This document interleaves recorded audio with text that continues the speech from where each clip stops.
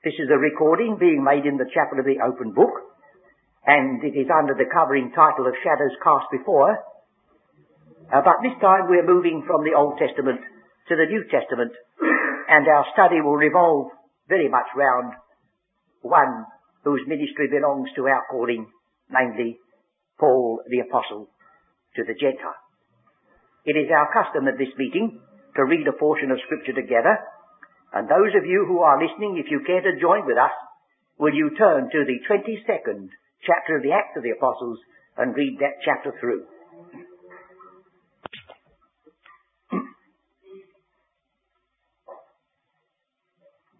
Well, in this series, we have already considered Adam as a shadow of him that was to come. We've looked at the two brothers, Cain and Abel, and are confronted with two seeds, and the departing between them is evidently their attitude to the finished work of Christ, the two offerings.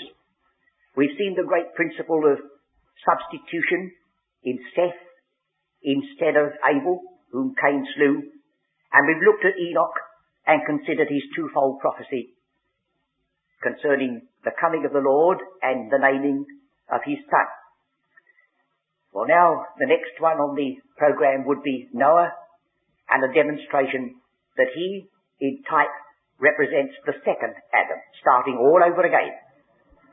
But we have to practice economy, and we are making tape recordings.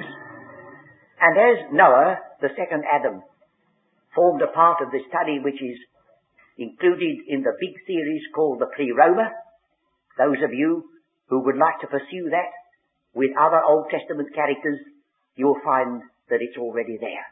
It doesn't mean to say that we could never take the subject again or that it has been exhausted, but it seems as though we must just move from the Old Testament in this particular series, leaving what has been said to be blessed of the Lord, if he will, and come to the New Testament. Well, I propose giving a consideration to that earthen vessel who himself said, "Who then is Paul?" And he very pointedly answered it. He said, "Was Paul crucified for you? Were you baptized in the name of Paul?" No. He tells you that he was an earthen vessel, but a very chosen vessel.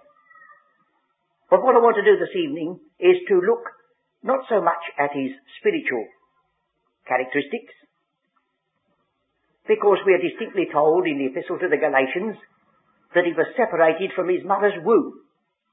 That is to say, long before Paul manifested any evidence of being a good speaker or a good leader or a student of Scripture or anything, he was already chosen by God for this ministry. He grew up not knowing it. He grew up in his surroundings, and he was influenced by his surroundings. But it's a comfort, I think, to see that all those surroundings were known of God and could be used of him. Now, there's nothing that can take the place of Scripture. We don't preach our experiences except to supplement them. But I think we must sometimes watch our step, that we don't think that God has no use for what we might call the mere accidentals of life. He has. Some of you, I know, raise your eyebrows either physically or mentally if I happen to slip a quotation from Shakespeare in. Well, I must admit, I've got no room for Shakespeare as a spiritual leader, but I do very much appreciate that man's ability to put what he wanted to say in trenchant words. And on one occasion, I met somebody who I'd never met before. He had no interest in what I believed, but every quotation from Shakespeare he gave, I finished it. And ultimately he sat back and let me tell him about somebody else who was even more important to me than Shakespeare. You see? On another occasion, I'd been speaking while I was away on holiday in Austria to somebody about the Word of God. And then I came in with a watercolour sketch, all fresh. I had to carry it because it was wet. And as I passed his table, I heard him say to his wife, "But he believes the Bible as well." You see? So if you don't put them in the wrong place, you can begin to say, well, God knew all about that. He knew all about the temperament of the Apostle Paul. He knew mine as well. And they can be laid at the feet of the Lord and be used as instruments so long as we keep them in their right distinctive place. So I want to look at this man, not so much from the fact that he was a believer in Christ, and a wonderful believer, but that he was a man, as he says, of like infirmity to ourselves, and he was born at a certain place, and it had an influence over him. He was taught in a certain school, and it had an influence over him. And then we began to see how truly this man could say, he said, I am made all things to all men, that by all means I may save some. To the Jew, I become as a Jew, as one under the law. To the Gentile, I become as one without the law, but not without the law to Christ. So shall we gain a little experience that may help us as we consider not so much the treasure, but the earthen vessel that God chose to contain that treasure. I'm going to read, first of all, an extract from Connie Berenhausen. Now, Connie Berenhausen isn't a Greek word. It's the name of two people who were writers, Connie Berenhausen, who wrote a very fine commentary on the Acts of the Apostles. Very fine, I say. Don't get it out from the library and then pin me down and say they didn't see dispensational truth. That's one of the things that we have to remember with all standard works. You see, unfortunately, Connie Berenhausen wrote the Acts of the Apostles possibly before I was born, so they didn't have a chance to ask me anything about it. But they are credited with using one of the longest sentences in ordinary literature. Now, don't get alarmed, it'll only take me a few minutes. Here's this extraordinary sentence that contains so much in it that you might like to read it again. And if you can't get Connie Berenhausen, you can turn to the Berean Expositor, volume 31, page 109, and I've quoted it there. So here it is. Here we see that fearless independence with which he withstood Peter to the face. That impetuosity which breaks out in his apostrophe to the foolish Galatians.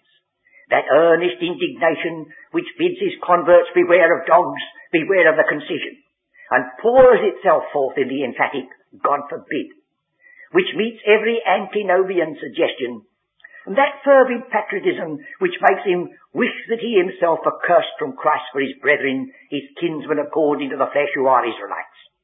That generosity which looked for no other reward than to preach the glad tidings of Christ without charge, and made him feel that he would rather die than that any man should make his glorying void. That dread of officious interference which led him to shrink from building on another man's foundation. That delicacy which shows itself in his appeal to Philemon, whom he might have commanded, yet for love's sake rather beseeching him, being such an one as Paul the aged, and now also a prisoner of Jesus Christ. And which is even more striking in some of his farewell greetings, as, for instance, when he bids the Romans salute Rufus and his mother, who is also mine. And that scrupulous fear of evil appearance, which would not eat any man's bread for naught, but wrought with labour and travail night and day, that he might not be chargeable to any of them. And that refined courtesy, which cannot bring itself to blame till it is first praised, and which makes him deem it needful almost to apologize for the freedom of giving advice to those who were not personally known to him.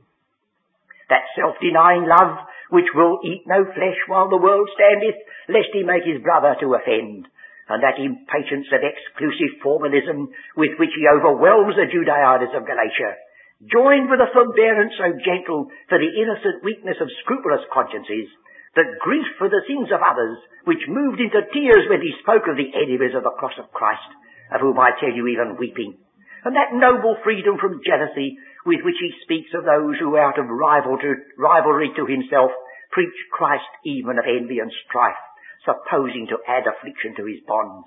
What then, notwithstanding every way, whether in pretence or in truth, Christ is preached, and therein I rejoice, yea, and will rejoice. That tender friendship which watches over the health of Timothy, even with a mother's care. That intense sympathy in the joys and sorrows of his converts, which could say even to the rebellious Corinthians, ye are in our hearts to die and live with you. That longing desire for the intercourse of affection, and that sense of loneliness when it was withheld, which perhaps is the most touching feature of all, because it approaches most nearly to a weakness. When I had come to Troas to preach the glad tidings of Christ, and a door was opened to me in the Lord, I had no rest in my spirit, because I found not Titus my brother. But I parted from them, and came from thence to Macedonia. And when I was come into Macedonia, my flesh had no rest, but I was troubled on every side. Without were fightings, within were fears. But God, who comforts them that are cast down, comforted me by the coming of Titus.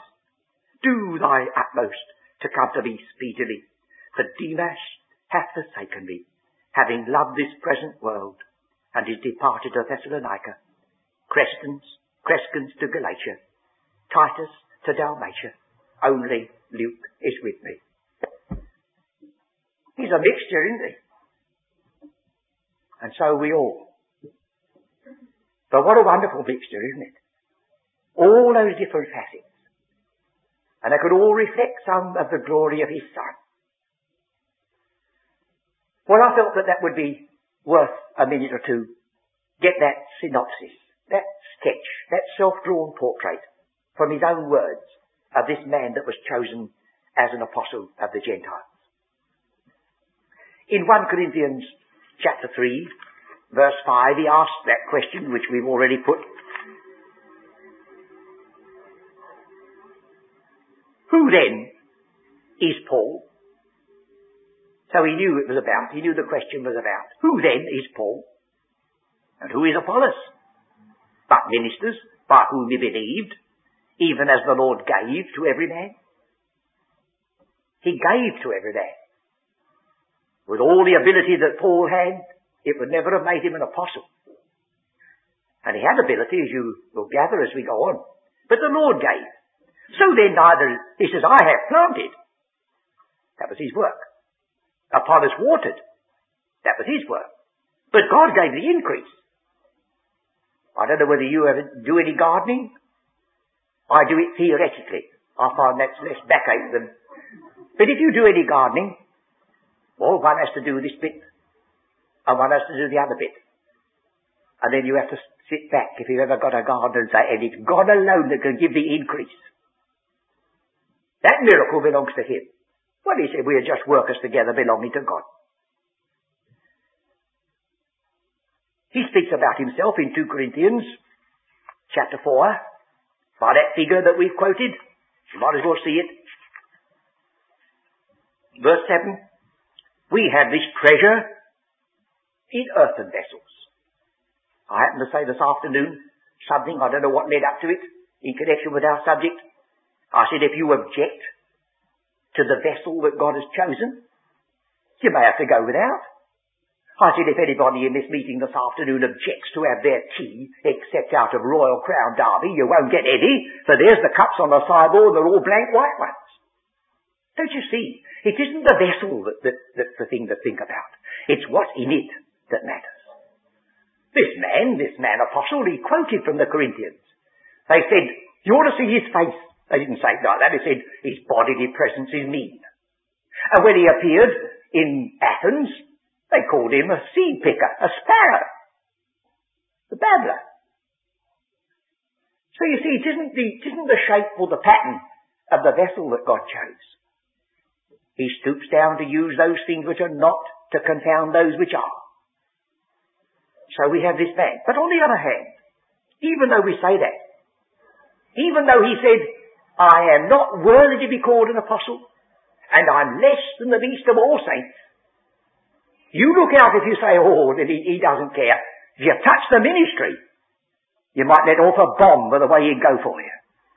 He said, I magnify mine office. Oh, yes. I'm not one whit behind the chiefest of the apostles, though I'm not worthy to be called an apostle. He made a great difference between himself, Mr. Paul, and himself, the apostle of Jesus Christ. For that was an honor. That was a responsibility. That was something he could lay down to the feet of nobody except the master who gave it to him. And then you'll discover just another feature. I'm passing over these rather rapidly. In 1 Timothy chapter 1, he says that his conversion The mode of his conversion is a pattern. 1 Timothy chapter 1 verse 15. And he prefaces it by a statement which occurs several times in these pastoral epistles. This is a faithful saying and worthy of all acceptation, that Christ Jesus came into the world to save sinners, of whom I am chief. Now you can take that as it stands, and you can expatiate on it and try to prove that he was the biggest villain out. And yet, you'd have to make that side with the statement that he himself is permitted to write, that touching the righteousness of the law he was blameless. Well, I believe a man who could honestly write after his conversion that touching the righteous requirement of the law he was blameless, he could not be branded as being a villain. So you say, well, he says he was a chief of sinners, did he? This word chief occurs in the next verse. Howbeit, for this cause I obtained mercy, that in me first. I believe what the Apostle Paul said, I am the first sinner to be converted by Christ Jesus. That title's significant. Up till then it's Jesus Christ. But Christ Jesus stresses the office and not the personal name, the earthly name. And Paul was converted not by a mission, and not by a chapel, or not by a church, or not by a tract. He was converted by immediate contact with the risen, living Son of God. And he said, howbeit, for this cause I obtained mercy, that in me as a first one, Jesus Christ might show forth all long-suffering for a pattern to them which should hereafter believe on him to life everlasting. Now, we've all come different ways. We can all look back at the moment of our conversion. Some of us, anyhow. But we begin to realize that this apostle has given us a hint that our conversion no longer depends upon an ecclesiastical minister or circumstances. It might be on the road to Damascus. It might be anywhere in the most unlikely circumstances that the Lord could meet and that the transaction be done. The spot that I was converted is now somewhere in the middle of the Strand Palace Hotel. If I went there, they'd want to turn me out because I wouldn't be dressed in the right coat and tie. And I don't know as I could find it because that was once Exeter Hall. But now it's the Strand Palace Hotel. But that's where the Lord met me. Well, then this word pattern is repeated in his second epistle. Chapter 1. Verse 13. Hold fast the form of sound words which thou hast heard of me. That word form is identical with the word pattern. So twice. And twice only this word occurs. Once it was Paul's own conversion that was a pattern, and secondly, it was the sound words which he had been entrusted, committed as the word is in this chapter, to pass on to others. So there we have Paul the pattern. But now I want to leave that, as time flies so quickly, and turn to things which are perhaps a little bit outside just the exposition of epistles and the Acts, a little bit of outside light upon this man whom the Lord has chosen. When we read Acts 22, if we'd have glimpsed up, as you might have done, into Acts 21, somebody turned round to this apostle and said, you speak Greek? He was surprised. He thought he got hold of a Hebrew fanatic, and there were many of them in those days. They were looking out for them. He said, you speak Greek? And then when he gave him permission to speak, he spoke in Hebrew. And at the end of the chapter he said, I'm a Roman. So he would be able to pronounce that. I'm afraid my pronunciation wouldn't be very Latin. Civis, Romanus, sum. I suppose it'd be Civis today. Or Civis, I don't know. But this man did. So here in those few verses, here's a man, he speaks Greek, he speaks Hebrew, and he's a Roman. That's the sort of man that God chose. And he knew all that. God knew his circumstances. He knew where he was going to be born and how to be brought up. And although he could do without those things, he could take the veriest idiot of us and use us. But that's not his way. Here he used the very things that made Paul or Saul of Tarsus what he was, Saul of Tarsus. So we'll look at those things, shall we? Now the first thing that we remember is he claimed that he was a Hebrew of the Hebrews, Philippians 3. Let's give you in his own language his statement. This is a long while after he was converted. Here he is, dealing with those who were putting the law in the place of grace and boasting in it. He says in verse 4 of chapter 3, Philippians, though I might also have confidence in the flesh, if any other man thinketh that he hath whereof he might trust in the flesh, I more. Then he gives a list of those things which meant so much to those that he was opposing. Circumcised the 8th day, and as a reason for emphasizing the 8th day, he said, I wasn't dragged in as a proselyte when I was grown up. I conformed to the teaching of the Scripture, the 8th day, of the stock of Israel, of the tribe of Benjamin, an Hebrew of the Hebrews. I go back in my ancestry to Hebrews. I'm not one who's come in as an outsider and been adopted. No, no. As touching the law, a Pharisee. Concerning zeal, persecuting the church. Touching the righteousness which is in the law, blameless. He says, I'll beat you all then. I more. That's the man. He says in the Acts of the Apostles that he lived a Pharisee. A Pharisee. You see on the top of this board I've put the word Pharisee. Now that comes from a Hebrew word which means to separate. But by accident it sounds very much like the Greek word to separate. You can see the two words. Aphorismai is what the word you find in Romans 1, if you'd like to look. And in Galatians, which we did not turn to, I've already quoted, he said, he separated me. God did. Here he says, Romans 1, Paul, a servant of Jesus Christ, called to be an apostle, separated unto the gospel of God. And by the hints that I gather in these epistles of Paul, I'm perfectly certain he couldn't say the word separated in the Greek language without mentally saying to himself, yes, I was once Phariseed unto all the obligations of the law of Moses, and now blessed be God, I'm Phariseed unto the gospel of the grace of God. For the word means the same, and sounds the same, although it doesn't come from the same root.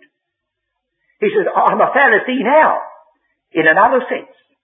I'm a Pharisee separated unto the gospel of salvation by faith to the poor outcast Gentile.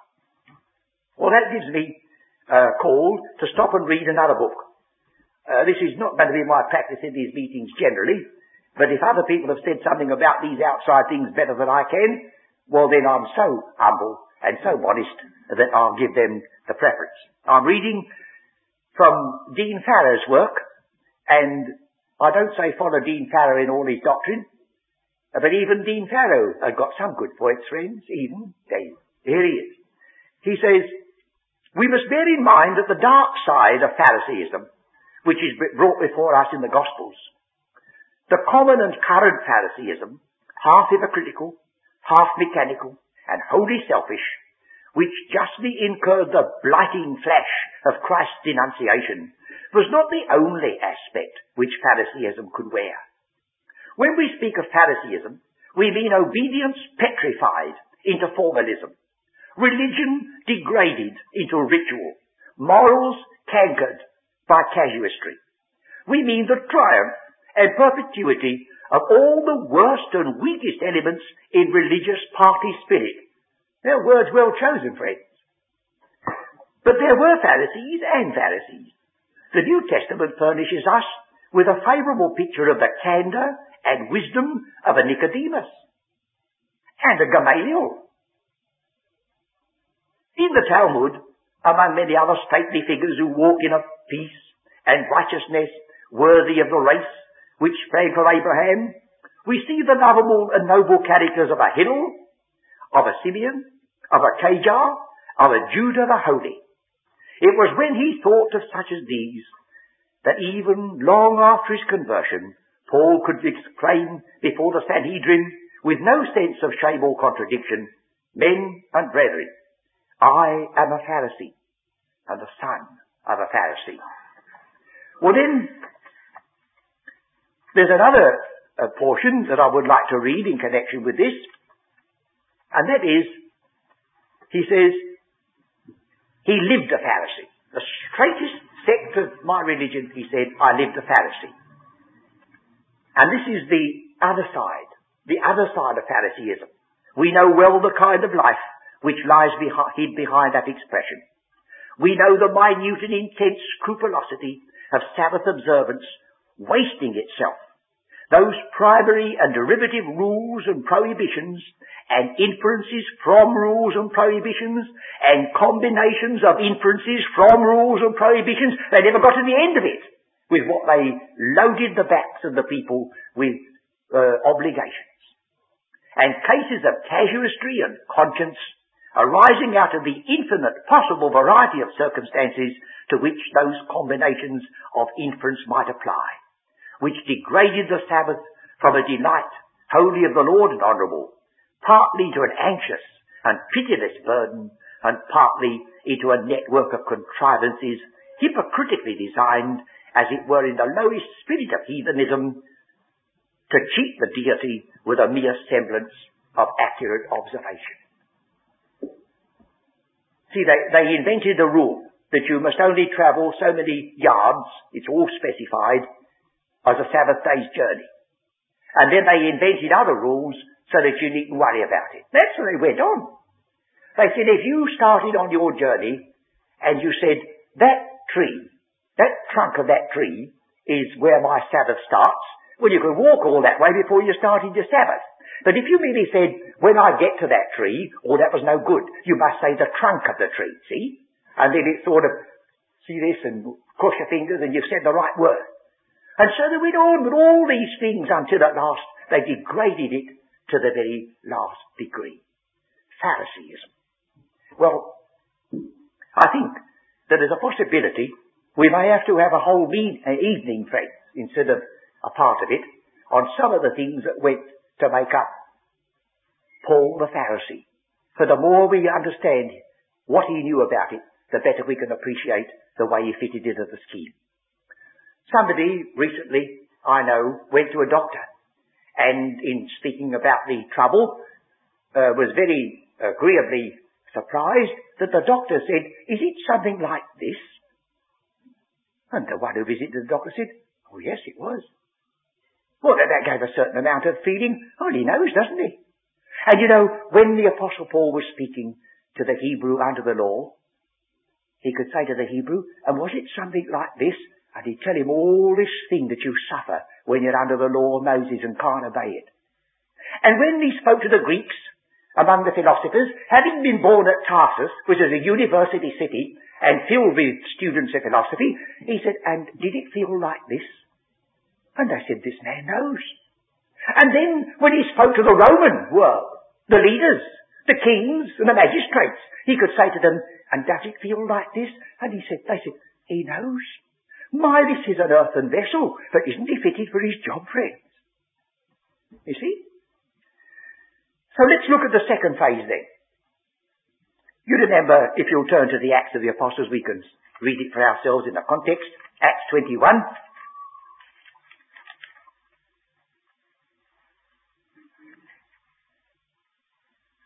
Verse 39. In verse 38 you can see why the man was surprised he could speak Greek. Because he says in verse 38, "Art not thou that Egyptian, which before these days made us an uproar and led us out into the wilderness, 4,000 men that were murderers?" That's the man he was after, and he thought, "I've got him." And he says he can speak Greek. But Paul said, "I am a man which am a Jew, of Tarsus, a city in Cilicia, a citizen of no mean city." That's what he said about the city in which he was born. So although his hopes were set on things above, and he had here no continuing city, yet at the same time, I don't think I blame the man when he was talking to this other man. And don't forget, he says Tarsus is no mean city. If we had one of those quizzes that I suppose sometimes you even have listened to, there's a possibility that some of the learned ones on it would slip up. And we said, can you tell me the name of the river on which Cleopatra floated on that barge, which we read about in history, and which comes in Antony and Cleopatra? And they'd all say, the Nile. Well, it wasn't. It was the river that went up to Tarsus. See, that was a city. And it was a known place. A noted place. And in chapter 22, verse 3, he says, I am verily a man which am a Jew, born in Tarsus, a city of Cilicia, yet brought up in this city, Jerusalem, at the feet of Gamaliel. So he says, I know what it is to live in a heathen context. In that city was a statue to Sardanapalus. And around the base of that city, that Saul of Tarsus could have read and must have read many a time, were these words: eat, drink, enjoy yourself, the rest is nothing. That's what they put in the city of Tarsus as their guide to life. You can see it, can't you, embedded in the 1 Corinthians 15? He says, that's where I was brought up and looked at that as a boy. Eat, drink, enjoy yourself, the rest is nothing. Well, then again, you do know that Cilicia is spelt with a K. And if you don't know it, well, there it is. There's no soft C. K. And in the writings of those days, they spoke about the 3 Ks that were kakista. Now, kakos means evil. Kakista means terrible. The 3 Ks. And they are Cappadocia, Cilicia, and Crete. Of course, we would say Cappadocia, Cilicia, and Crete. The 3 Ks that were outrageous. And says Paul, I came from one of them. So, he was a Hebrew of the Hebrews, touching the righteous requirements of the law, blameless, and he lived in one of the worst cities for morals that the Roman world knew of. Wasn't he fitted for his job, friends? Didn't God know where he was to be born and how he was to be born and how he should come into the world and with what circumstances? Then you'll find that he has acquaintance with Greek literature. He quotes in the epistle to Titus, chapter 1, verse 5, if you like to just to verify it, to show that he quotes.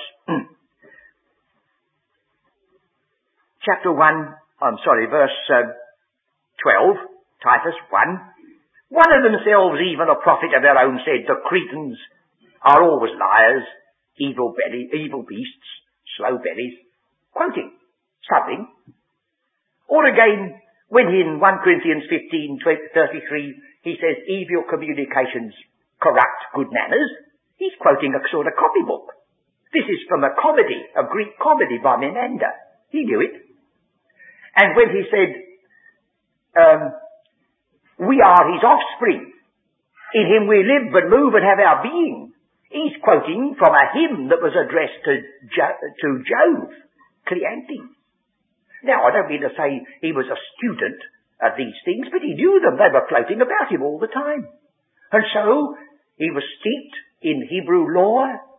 He was steeped in the letter of the word, for as soon as he was converted, he was able to prove that this is the very Christ from the Scriptures. And here he is quoting Greek literature and living in that context. And then there comes the next.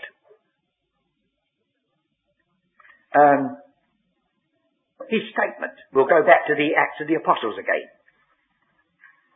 The passage we read, chapter 22. For he is the greatest claim of all. Chapter 22, it says in verse 25, they were going to scourge him. And as they bound him with thongs, and the word used here means that they bent him over. You think of it. Here's this messenger of God. He's stripped, and he's bent over and bound, and they're going to scourge him. Dreadful. He just asked a polite question.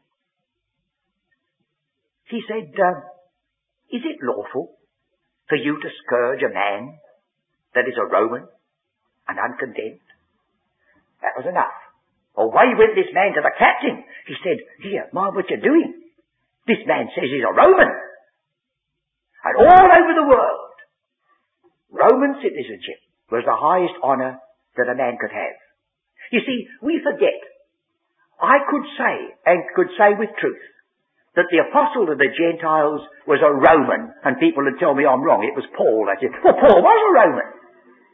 You say, but he was a Jew. But Jews could be Romans. Greeks could be Romans. Spanish people could be, Britons could be Romans. It was a dignity given to them. All were theirs by birth. As he turned to this man, the chief captain answered, "With a great sum obtained I this freedom." You see, he's talking to this man. He's looking at him. He's nothing to look at. He says, the price I paid for this freedom was tremendous. And then Paul, I can't help but think Paul had a little twinkle in his eye. He said, maybe so, but he says, "I was freeborn. I didn't have to buy it. I was freeborn. I was a freeborn Roman." And here's a man then who could talk to Agrippa, who could stand before these judges, and they didn't know what to do with him. And then at last, when it looked as though they were never going to give him a just hearing, he said, "I appeal unto Caesar." Well, that was the Roman privilege. A man who was a Roman could set aside all the magistrates on earth and say, "I appeal to the chief magistrate of Rome," and they dare not stop him. And that was their argument. They said, well, if he hadn't appealed under Caesar, we should have had to have said, "Oh, well, he's free, let him go." But we're done. Well, that meant to say that now he must go to Rome. He didn't do it on purpose to get a free passage. But the Lord said to him, "As you were borne witness in Jerusalem for me, so you'll bear witness in Rome." But he never had to go and bother about finding timetables and getting tickets, and it was all done for him. He was taken there. Taken there as a prisoner, certainly, but he was taken there. And the man never called himself a prisoner of Jewish spite or the slip-up of Roman law. He said, "I'm the prisoner of Jesus Christ." It's all right. Not that he enjoyed prison, but he was a servant of Jesus Christ. And if it meant prison, well, he says, "That's all right, none of these things move me. The one thing I'm concerned about is to finish my course with joy." So there we have. Then you remember the indignities that he went through. It says, 5 times was I beaten. I was scourged 3 times with rods. It was illegal to scourge a Roman in a synagogue, and it was illegal to beat a Roman with rods. But he endured it. He was put in prison at Philippi. I never said a word about it at first. But when the earthquake had upset the people a bit more and wondered what it meant, and they learned that they put Romans in prison with a scourge back, they sent down a deputation and said, "Oh, now, we'll let you free." He says, "You put us in here and you let us out." Oh, I'm glad he took that line a little bit. And they came down and they had to more or less apologise and be thankful that he didn't take an action against them. If you know the way in which it was spoken of by the leading Romans, how they said about this position to stand in the world, "I am a Roman citizen," that's what the word means there. And then you come to realise the way in which that man suffered and what he endured and how he didn't stand upon his rights but was willing to sacrifice everything. And who was the one he sacrificed everything for? In the eyes of his fellow Romans, a Jewish peasant who had died the most degrading death that the Roman world could invent. And you know this, that no Roman could ever be crucified. When he wrote the words in Philippians, he said that he left that glory. He came down to death, but he didn't stop there. Even the death of the cross. And that man ever seemed to himself, he went lower than I could go. If the tradition is true, Paul was led out from Rome and beheaded as a Roman. It's very nice to be politely put to death, I suppose, but it has its meaning. His Saviour and his Lord was crucified, something that a Roman could never experience. Well, then I think we'll leave it for the time being. Let us thank God for this earthen vessel. Not making us into Paulites, not worshipping the man, but realizing that he indeed is a pattern. And he's coming to you, those of you who are listening now at this moment in the chapel, and those of you who will be listening presently, I hope, in distant places. This word is coming to you. You were born in some particular vicinity.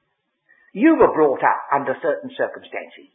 Now, you won't have the threefold ability of the Apostle Paul to meet a Hebrew on equal terms, to meet the philosophers more or less on equal terms, and to meet the Romans. But you've got something. Will you not do what this man did? When you realized that Christ was your Saviour and your Lord, the first prayer the man ever uttered was, Lord, what wilt thou have me to do? And the Lord took him on his own terms, and he used him in the threefold capacity. He was a Hebrew to the Hebrews.